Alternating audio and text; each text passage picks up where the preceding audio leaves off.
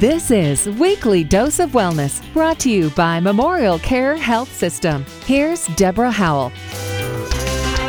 Welcome to our show. This is your Weekly Dose of Wellness. I'm Deborah Howell, and today's guest is Dr. Gary Feldman, Medical Director, Stramsky Children's Developmental Center at Miller Children and Women's Hospital, Long Beach. Dr. Feldman completed his residency in pediatrics at Red Cross Children's Hospital and University of Cape Town in South Africa and worked in primary care pediatrics for 5 years prior to moving to the United States in 1999. Welcome, Dr. Feldman. Hi, thank you. Pleasure to have you. Attention Deficit Hyperactivity Disorder, or ADHD, is one of the most common childhood brain disorders in the U.S. According to the CDC, about 11% of children 4 to 17 years of age, that's 6.4 million kids, have been diagnosed with ADHD as of 2011. That is an astounding figure. Indeed it is. You know, in the field that I work in, that's kind of what my bread and butter. And one of the challenges, some of the myths that need to be dispelled about this condition is firstly the terminology. Mm-hmm. Because people will say, you know, you use the term ADHD, and then I'll say, no, I'm talking about ADD. Essentially, just to clarify, ADHD is now the sort of the universal term, attention deficit hyperactivity disorder. Okay. Just like if we had to say, talk about ice cream, you might say, okay, ice cream, but, what flavor? Right. In a sense, ADHD comes in different flavors. You could say vanilla or chocolate or Neapolitan. So vanilla would be, say, the equivalent of ADHD with a subtype inattentive type. Mm-hmm. Then the other variety would be ADHD hyperactive impulsive type. Okay. And then you can combine them and say ADHD combined type. So the term ADD is an older term which is no longer used, but it's helpful just to dispel because sometimes people say, hey, I'm talking about ADD, not ADHD. Right, my child right. is not hyperactive. Right, it's the As long umbrella as we have term. a qualifier, it's fine.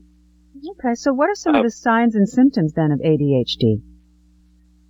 Well, the first thing is to understand is it's a neurobiological disorder. It's not like there's a blood test for it. So essentially what you're doing is you're looking at the child's behavior. Mm-hmm. When I say child, it can affect adults as well. It's across the age spectrum. So it's essentially observation. So if you're talking about inattentive type, these kids primarily will have difficulties with focusing. So for instance, they can have difficulties with close attention to details. They have difficulty sustaining attention. Mm-hmm. They're easily distracted. If you ask a child, go pick up your toys and then go and brush your teeth, they might start picking up their toys and end up playing with their Legos and then end up doing something else. They just can't follow through on instructions because they get so easily distracted. Right. And this really has an impact when they're at school because with all the goings on in the classroom, distractions are so high. These kids, they're like little Pac-Mans. They're here, there, and everywhere. They just can't focus on what they have to do, and they can be incredibly forgetful. Losing their sweaters at school, losing items. If you speak to parents with kids with this kind of ADHD, they'll say, "Oh my gosh, don't talk to me about this. These kids, keep losing stuff." Mm-hmm. Okay. Then you can get the hyperactive impulsive type, which is these kids generally are like they have a little engine inside of them which never turns off. They just keep going on the go. They're hyperactive. They're running around. They can't sit still. They fidget. Mm-hmm. They can be impulsive. They can blurt out in the classroom. They talk excessively. Have difficulty waiting their turn. Those are the sort of cardinal features. And it's something that has to be persistent. In other words, the symptoms have to be there for at least 6 months on an almost continual basis and have to be in existence under the age of 12 years, at least for the and the other thing is that you've got to look at it and say, well, a 4-year-old kid is naturally going to be hyperactive and impulsive. So, does every 4-year-old kid have ADHD? Right. No, it's got to be in the context of where they are developmentally. So the symptoms have to be sort of in excess. I see. So it's very difficult to diagnose ADHD in a 4-year-old who may be extremely hyperactive, but as they grow older, the symptoms may, if you like, consolidate and become more obvious, which usually happens kind of when these kids start elementary school. Mm-hmm. Kindergarten, grade 1, you might start to see that symptoms start to emerge and become more significant. And when I say significant, essentially, it's got to affect it. These symptoms have to be present in multiple situations, so like at home and at school, and it has to affect the quality of life. So it could be affecting your academic performance. It could be affecting your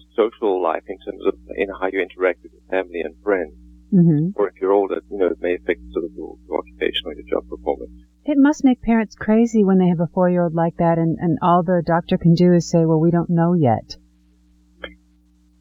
Yeah, you're absolutely right. But, the implications of the diagnosis are pretty, they're not dire. I mean, it's just a lot of work to do. There's a lot of intervention. So you really want to be sure, and you want to let it play out, because the other thing is you don't want to overdiagnose ADHD, which is a common pitfall. Mm-hmm. In pulmonary medicine, they say everything that wheezes is not asthma.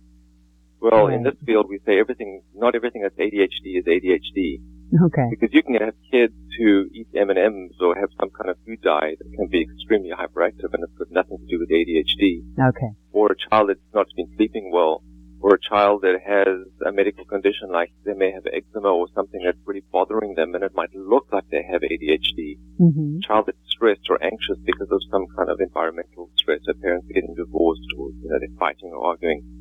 So you can have the appearance of a hyperactive child or a child that's easily distracted, but that may not actually be ADHD. So it really the diagnosis has to be made very carefully, and with not only as much observation as you can, Mm-hmm. because you may have a child in your clinic that may have real ADHD, but in the clinic, it's a one-to-one situation, they're in a strange environment, they actually may be very still. Hmm. So you need questionnaires, you need to get the input from the teachers, you need to get input from family members, and we Yes. usually use rating scales to kind of help sort of standardize the information that we get. Okay. Now, in your opinion, what are the reasons why this disorder continues to grow so steadily and so quickly? Great question, and when we say great question, it probably means we don't have good answers. Yeah. There is a genetic component for sure. Okay. And generally you'll see that if there's a child with this diagnosis, invariably there's going to be a parent that had this diagnosis. But there are other trigger factors. For instance, if you're born premature or you're born with a low birth weight, there's a high incidence if you were exposed to nicotine in utero, and certainly other conditions like if you're exposed to alcohol and possibly certain drugs in utero that can raise the incidence of ADHD.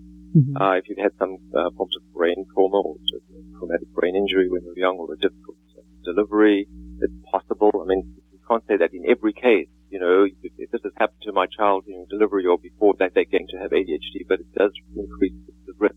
Okay. But there are certain genetic conditions that are associated with other genetic disorders that are associated with ADHD. For example, what we call 22q11 deletion, like Pierre-Robin syndrome, or even Fragile X syndrome.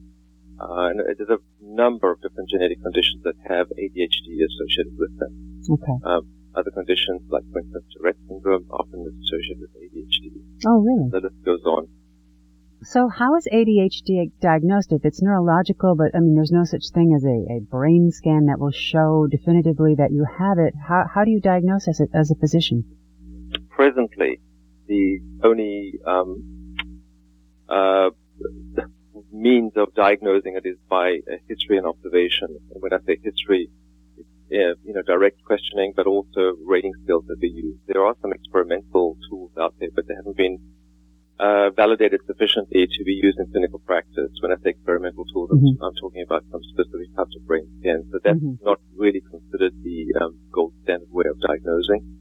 Gold standard way of diagnosing is really getting as much information about the child's behavior from as many sources as possible. So what are some of the treatment options, doctor, available for ADHD? The key word here is multimodal, or multimodal, is the exact. It's essentially using as many facets of input as you can. So it's really a combination of behavioral therapies, if you like, environmental therapies. So let me explain. If necessary, medication. Okay. So if behavioral therapies would be really helping or teaching the child to become aware of their behavior and to learn to self-monitor. So using checklists. So in the morning, this is what you have to do when you get up. You do this, and you have a checklist, a visual checklist, and the child has to do each thing and check each thing off so they don't forget. So they stay on track. If they're in the classroom situation, we might talk about 504 accommodation. So these kids may have preferential seating. They may be sitting in front next to the teacher. The teacher may have a secret sign to the child when the child is off target. They might sort of, have some symbol that the child sees and then brings them back onto track. They may have extra time to write tests. They may, when they write tests, they may write tests in a quiet place. I mean, there's multiple interventions that can be done in the classroom environment. Okay, that's good. Teaching parents and empowering parents to help these kids with their behaviors. And then, medications are a tool. And, I think that's what one has to stress is it's a tool. It doesn't cure. It's merely, I use the analogy of if you're driving in the snow and you could have a car that has 4x4 traction control and all the bells and whistles, but they eventually will stop you and say, look, you need chains because your wheels are falling off. Yeah. And in a sense, the medication is like chains on wheels, just gives you that extra traction. Doesn't solve the problem. It just helps get momentum as you use the other intervention techniques as well. Okay. Just to get the job done. So tools and techniques and, behavior monitoring and encouragement. Yeah, absolutely. There's another a concept about ADHD that just occurred to me that I think it's fairly new, which I think is important for the listeners to know about, and that is executive skill deficit. Say it again, please. Executive skill deficit. Okay.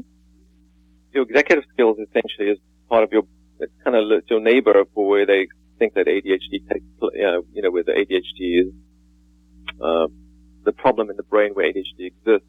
Mm-hmm. The executive functions is essentially, it's like in the olden days where you had a switchboard, a telephone exchange, and imagine a person taking the wires and plugging them into the different little sockets. Well, that's what your executive functions are really doing.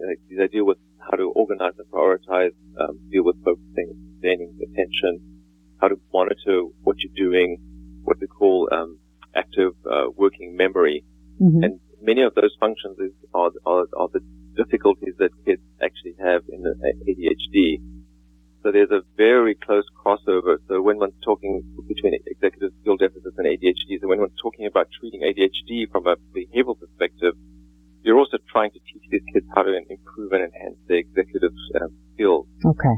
There's a whole new field of science that's emerging regarding this. And so, the interventions, so if you can help kids enhance their executive skill functions and also improve their ADHD symptoms. So new treatments, new interventions, and possibly some new drugs on the horizon. So there is a lot of hope. And I want to thank you so much, Dr. Feldman, for coming on the show today. It just seems like we just have touched the topic. So I hope you can come back and we can speak more about this. Thank you. Thanks very much. For our soon-to-be moms listening or mothers who have a child with ADHD, can you just tell us where they can go to learn more? There's a plethora of resources out there. I think a good website to start with is chadd.org. That's CHADD.org. And the CHADD stands for Children and Adults with Attention Deficit Hyperactivity Disorder. Perfect. It's a really good resource. And another good resource for this sort of executive skill component is drthomasbrown.com. Okay. And then there's the National Center for Learning Disabilities, ncld.org. And also, it's a very good, very good start. And there's so many books out there. Yes. There's good books and there's not so good books, but these are I think these are valid websites with good, valid information. A great starting place. Again, thank you so much for your time, Dr. Feldman, and your expertise. We really appreciate you coming on the show today. Sure, you're welcome. Thank you. To learn more or to listen to a podcast of this show, please visit memorialcare.org. I'm Deborah Howell. Join us again next time as we explore another weekly dose of wellness. Have yourself a fantastic day.